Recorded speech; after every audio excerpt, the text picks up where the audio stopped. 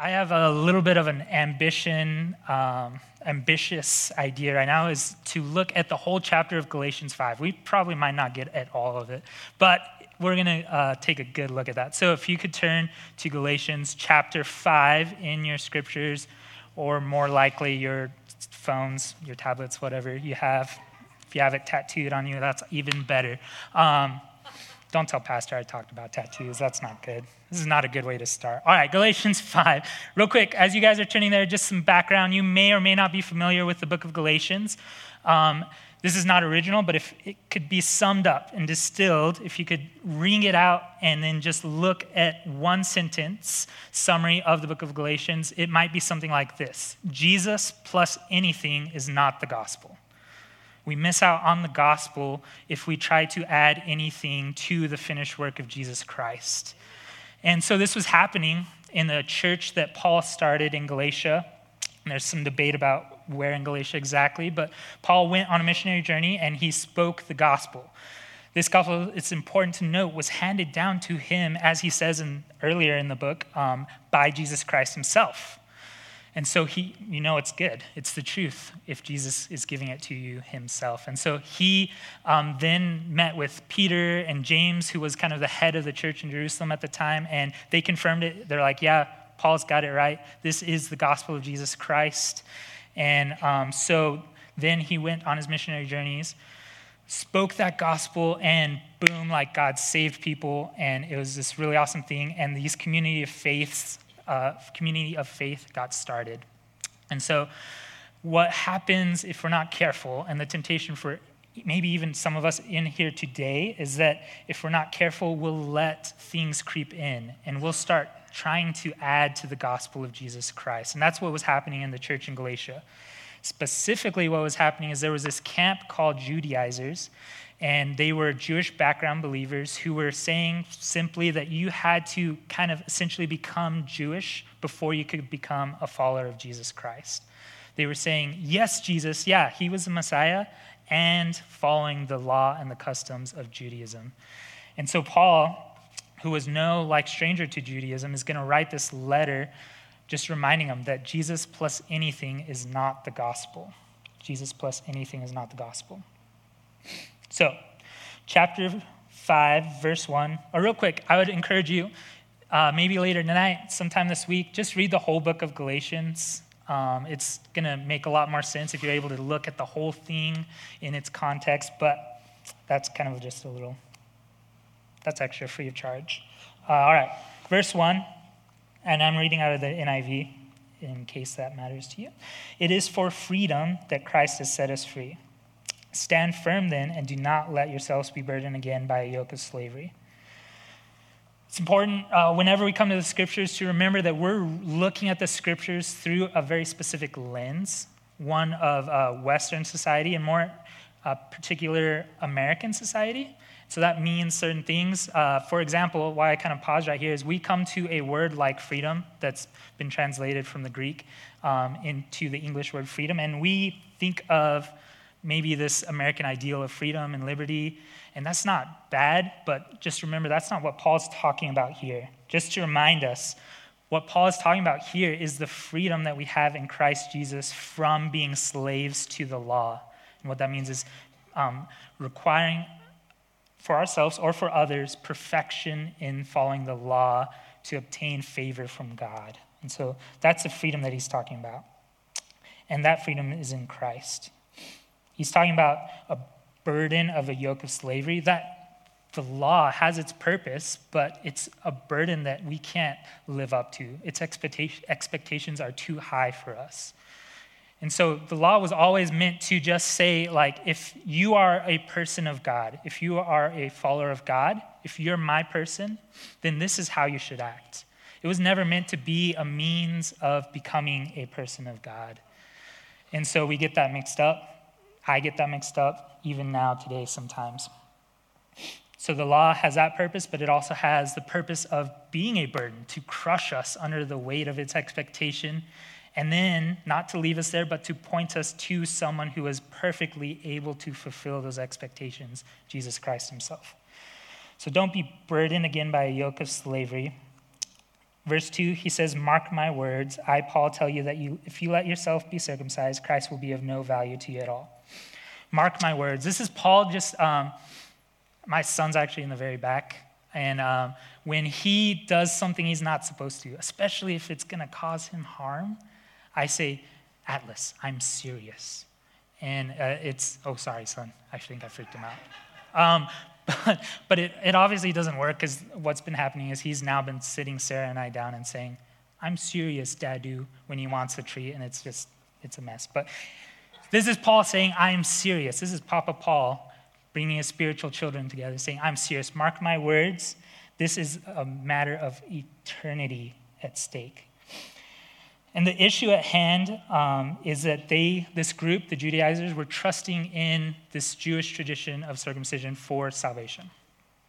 I'll get into that. But the principle for us tonight would be, if we trust in anything, our religious activity, any kind of tradition, it's as if Christ is no value to us at all. If we could become friends of God in any other way other than the finished work of Jesus Christ, then why did Jesus have to come to earth to die and rise again in the first place? Is basically what he's saying. Verse 3, "Again, I declare to every man," just real quick sidebar, every man, I don't know what women were doing at the point, I guess you just were left out. "Who lets himself be circumcised, he's obligated to obey the whole law." If you're going to trust in the law for salvation, you better do it to the full. Obey. The standard for God is holy perfection. God is holy. You hear that a lot from the stage, that God is holy, and rightly so. That's his chief characteristic, is his holiness. And what that means is that he's separate from us. He's different. And one of the main ways that he's different is his moral perfection. He is perfectly moral. And if we want to be in a good relationship with him, that's our standard as well. Good news for us, Christ met that standard. I'm going to move a little quicker. You who are trying to be justified by the law, that's the issue at hand, that they were trying to be justified by the law, have been alienated from Christ. So already in this short few verses, those who are trying to be justified by the law have been alienated or cut off from Christ, and they're acting as if Christ is no value to them at all. You've fallen away from grace. Not that they've lost their salvation. If you just read that at face value, you could maybe draw that conclusion. But what Paul is saying is you've become out of step with the grace. It's like when you take the step off to walk on the street, to cross the street, and you take the step off the curb, and sometimes you think it's a little deeper than it is. Maybe you were not paying attention, and you kind of like just stumble. It's like you're out of step, out of sync with the grace of God. Verse 5, "For through the Spirit we eagerly await," get this, "by faith." So this is the solution. If the issue was that they were trying to be justified or made right with God by following the law, then the solution is that we are justified or made right with God by faith, the righteousness for which we hope. Verse 6, "For in Christ Jesus, neither circumcision nor uncircumcision has any value." It's like it doesn't even matter. It's a moo point. It's like a cow's opinion. Moo. No friends, fans in here? All right. The only thing that counts is faith expressing itself through love. So he's like, guys, like he's getting down to the brass tacks. The only thing that matters is faith. And as like Martin Luther would say, it's faith alone by which we're saved, but it's not a faith that remains alone. And so we need to pay attention to that, just not because it's Martin Luther, but because he's getting it from Paul, who's getting it from Jesus Christ. That's where his authority comes from. I want to pause real quick, and you're probably wondering, like I am right now, why in the world would I talk about circumcision in my first time talking and grow in a long time? That's awkward. The point is because the principle still remains. We can trust in anything other than Jesus Christ to make us right with God. And so for some of us, it may be a religious activity, similar to what it was for like that church in Galatia. It could be that we feel like we have God's favor when we're a good person, or when we're coming to church, or, fill in the blank, whatever kind of religious activity, rather than resting in belonging with Jesus Christ because of our faith in him. We could enter into that blank, Jesus plus something. We can enter in anything. It could be just our tradition, what we're comfortable with, the style of music, and the form of worship, anything we can fill in that blank with, whatever it might be. So I would remind us in here today, myself included, that the only thing that counts is faith. And it's not just faith, but it's going to be expressed through love. He's going to continue on, and he's going to talk about the kind of flip side to that, because there's another double edge to that where we can go too far to the other side. But he's not done kind of destroying this argument of what we could call legalism. In verse 7, he says, "You were running a good race." It's like Paul came in and he was preaching the truth of the gospel of Jesus Christ, and they believed it. They believed it, and it changed them, and it infected their community in a good way. And they were running a good race. They were headed in the right direction. It was a good thing, but someone, and he says, "Who cut in on you to keep you from obeying the truth?" That kind of persuasion does not come from the one who calls you. He's making a clear distinction that this false gospel is a lie, that Jesus understands ultimate reality, that he is truth, as he would say in John 14:6, "I am the way, the truth, and the life." And there is this false teaching that is at its base just a lie, that Jesus plus something is the gospel. And he's telling them this kind of persuasion does not come from the one who calls you. It doesn't come from Jesus Christ. It's coming from somewhere else, and he's going to deal with them in just a second. He says this common phrase in verse 9 that they probably might have known: "A little yeast works through the whole batch of dough."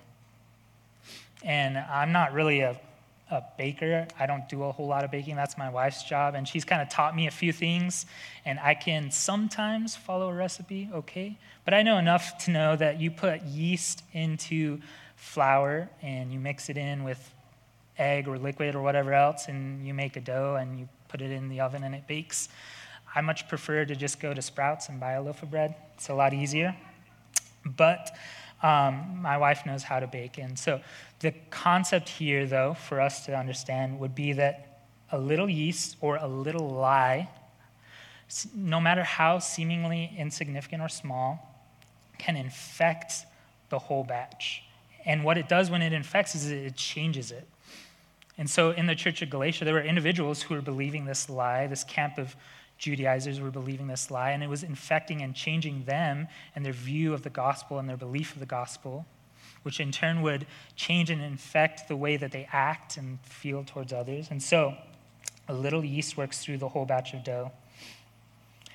Verse 10, Paul says, "I am confident in the Lord." I think it's important to know he's confident in the Lord, not in his ability to persuade or write a really compelling argument, even though he's a master class in both of those things.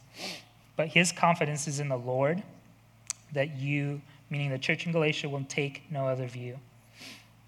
The one who is throwing you into confusion, whoever that might be, will have to pay the penalty. He's clear. There's a cost to spreading a lie, especially specifically when it comes to the gospel of Jesus Christ. And those who are spreading that lie are going to pay the penalty. Verse 11, he says, "Brothers and sisters, if I'm still preaching circumcision, why am I still being persecuted? In that case, the offense of the cross has been abolished." There was a rumor probably started in the church of Galatia that Paul himself was still preaching this as an important part of the Christian faith, and that might have come from the fact that he had a background in Judaism himself. In fact, even in this letter, he talks about that background.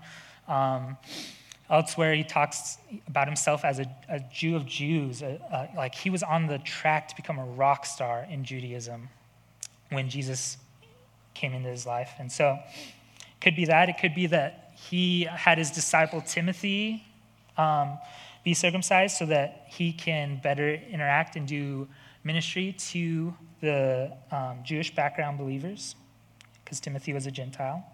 Whatever it is, he's just squashing that rumor. He's like, why would I be persecuted if I was still preaching the things those who are persecuting me are persecuting me about? Well, it doesn't make sense. And, all right, so verse 12, as for those agitators, I wish they would go the whole way and emasculate themselves. And once again, I'm wondering, why did I choose this to preach on? This is fun. If you want a memory verse for the week, Galatians 5:12, why not? Point is, just go the whole way. All right, we'll leave it there. Verse 13 is going to now introduce this concept. All right, so he's really been dealing with what we could call legalism. That's not a word found in Scripture, but the concept is in Scripture, and in particular in the book of Galatians. The idea behind legalism is that we would trust in our effort or our ability to perform the law in order to gain favor or a good relationship with God. Simply put, it's what I can do to be a friend of God. And so this was playing out in the church of Galatia very clearly. What it does, though, it has a low view of the grace of God. It has a high view of what I can do in my performance and my ability to perform in the law. So this is not just a first century problem. If you're anything like me, and especially for those of us who have been around church for a significant amount of time, you may or may not struggle with that yourself.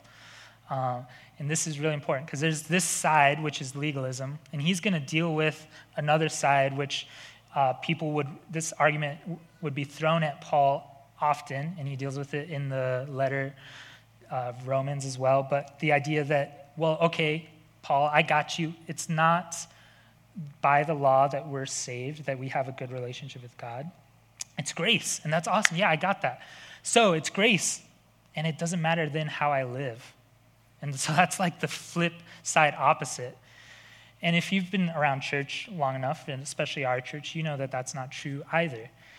But those are two temptations I think any of us might face as we think about the gospel of Jesus Christ and what it means to have a good relationship with God.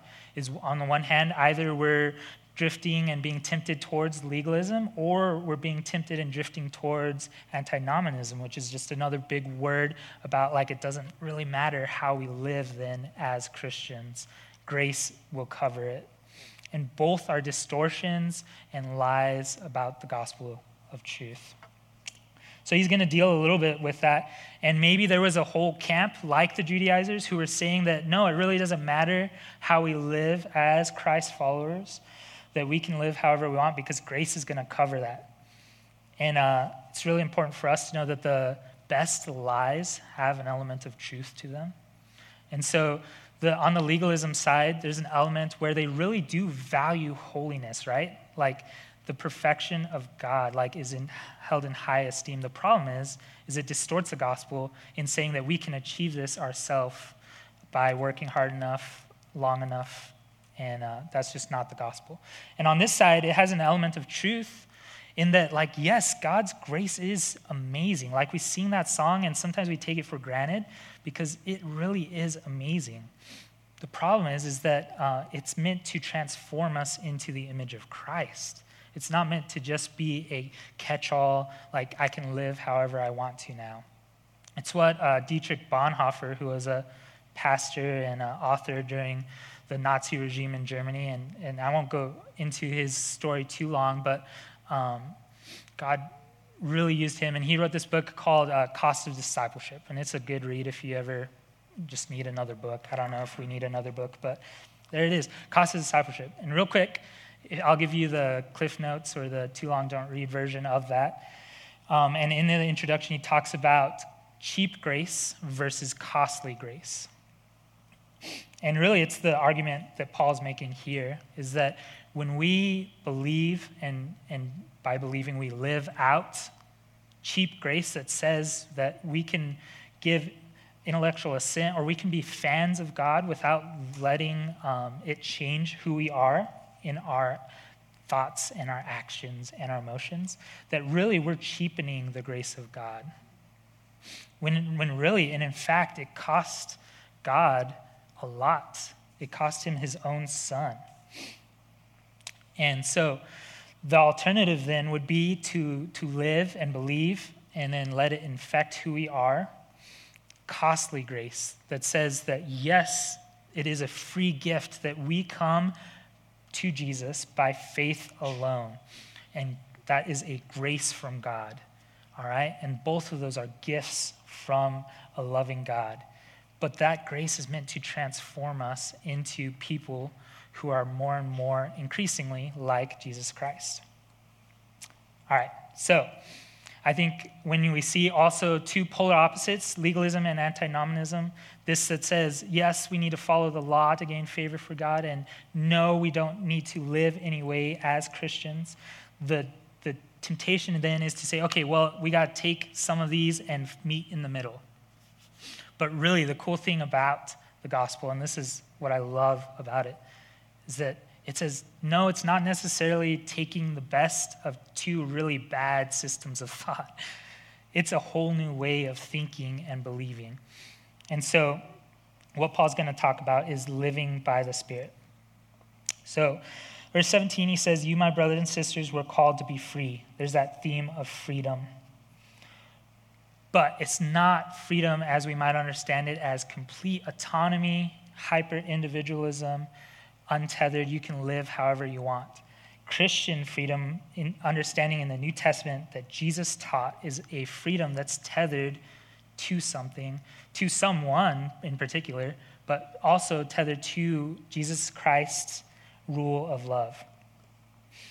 So you're called to be free, but do not use your freedom to indulge the flesh, which would be over here, antinomianism. Don't use it to indulge the flesh.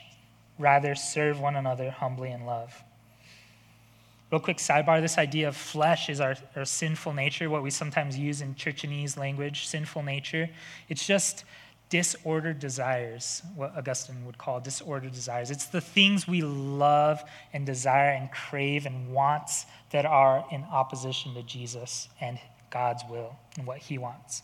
And remember, God understands reality better than anyone. He understands ultimate reality. And so what he wants is actually best for us. But the flesh is that tug towards wanting those things that we feel. So he says, don't use your freedom to indulge the flesh, rather serve one another. So that's the antidote to indulging flesh, is just serving one another. And we do it humbly in love. Verse 14, for the entire law is fulfilled in keeping this one command. Love your neighbor as yourself. He's quoting from an Old Testament passage in Leviticus, actually. It's this cool way that Paul's like, yeah, you Judaizer camp, you really have a high view of the Old Testament and the law. Well, so do I. So does Jesus Christ. We value the Old Testament because Jesus Christ did, as Christ followers, as Christians. And so that's what he's saying, but you're forgetting the whole point. The whole point is to honor God, to love others, and help them follow God. So he says that's the command we should be following. If you want a law to follow the rule or the law of love. Verse 15, in contrast, if you bite and devour each other, watch out or you will be destroyed by each other.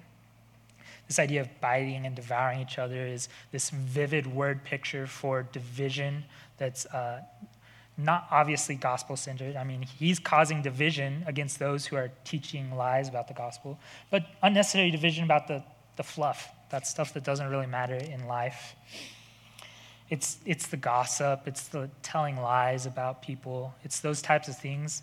And all of that is community killers. Like if we give those into those things and we have a habit of gossip, of lying, of pride, of one-upmanship, of whatever it might be, our communities, whether they be Sunday school, connect groups, churches, they're going to implode, and that's his point. And it's opposite in contrast to serving one another. 16 says, so I say, walk by the Spirit, and you will not gratify the desires of the flesh. That idea of walking is this journey. We sometimes talk about following Jesus or being a Christian as a journey, and that's good because that comes from here, from Paul. Walk by the Spirit. The idea is let the gospel of Jesus Christ and the Spirit of God just permeate every square inch of your life, meaning your thoughts and your actions and your feelings, all of this. Keep in step with the Spirit. And then he's going to introduce this concept of the flesh, which is our desires or cravings for things that are anti-Jesus, being at war with the Spirit of God in us. He says in verse 17, "For the flesh desires what is contrary to the Spirit, and the Spirit what is contrary to the flesh. They are in conflict with each other, so that you are not to do whatever you want. But if you are led by the Spirit, you are not under the law." They are in conflict with one another. So it's the idea of there's a war going on in the deepest part of who we are, where there's this thing called our flesh, the thing that desires and craves, that has an appetite for things that are anti-God. And then there's God's Spirit, and they're at war, not as equals, as we'll see in just a little bit, but still warring. It's this idea that, like, we're there, but we're not quite there. Like, what God has done for us through Jesus Christ has set us free from the chains of sins. Like, we just sang about that, right? Like, this is true. But we're not quite there. If you know yourself well enough, like I know myself well enough, I'm not there. And there's this conflict happening. And then he's going to talk about the acts of the flesh and the fruit of the Spirit. But before I talk about that real quick and we'll wrap up, there's many acts of the flesh, many acts, many manifestations of people and communities giving into those disordered desires that are in opposition to God. There's going to be a lot of different ways that might look, but there's just one fruit of the Spirit. And if you were here last year when Pastor talked through the book of Galatians at Grow, and if you weren't, or if you were, just look up those videos because they're really good. He spends, I think, 7 or 8 weeks teaching through the book of Galatians. But that's one of the things he talked about is there's one fruit of the Spirit, meaning it should be said of anyone who considers them a Christ follower. So, but the acts of the flesh, the many manifestations of giving in to those disordered desires are obvious. Sexual immorality, impurity, debauchery, which would be bookended as just sexuality outside of the will of God. Anything, thoughts, actions outside of the will of God. Idolatry and witchcraft, which we could maybe summarize as religious activity outside of the will of God. And then he's going to give this huge list that will make all of us a little angry because it talks about us at some point. Hatred, discord, jealousy, fits of rage, selfish ambition. I'm not sure if ambition is supposed to be in there. I think that's a typo. Just kidding. It's definitely supposed to be in there. Selfish ambition, dissensions, factions, and envy, drunkenness, orgies, and the like. Simply put, if I could summarize those, it would be community outside of the will of God, right? Whenever we are giving in to envy, discord, hate, whatever it is, we are living in community with others, interacting with them outside of the will of God. So those are manifestations of us living in the flesh. And then he has a warning for the church in Galatia and for all of us here tonight. I warn you, as I did before, that those who live like this will not inherit the kingdom of God.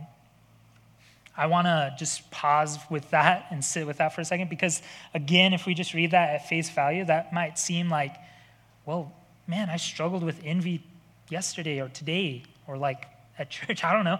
And does that mean like I did not inherit the kingdom of God? And I think it's really important to note that he's not talking about a struggle or that there's a temptation. Jesus Christ, the scriptures tell us, himself was tempted in every way but without sin. What he's talking about is giving over to a habitual lifestyle of these things. And really, that's just evidence that you haven't experienced forgiveness and the grace of God if you're giving over to a habitual lifestyle of these things. And so it just logically flows that those will not inherit the kingdom of God. Verse 22 introduces the idea of the fruit of the Spirit. I mentioned it before. There's one fruit. I grew up in church, and I remember the flannel graph in the 90s, and you pull out the grape that was like patience, and the pineapple that was kindness, and whatever, and then you make a cornucopia of many fruits of the Spirit. And I'm not sure how anyone got saved in the 90s with flannel graph, but hey, here I am. Well-intentioned, I loved my Sunday school teachers back then, but there's just one fruit of the Spirit. And that's important for us to know, because if you consider yourself a Christ follower in here today, each one of these attributes and characteristics should increasingly you should increasingly identify with throughout your lifetime. And again, it's not that we get it right 100% of the time. That would be a misstep in the direction of legalism. But it's that over our lifetime, what Eugene Peterson calls a long obedience in the same direction.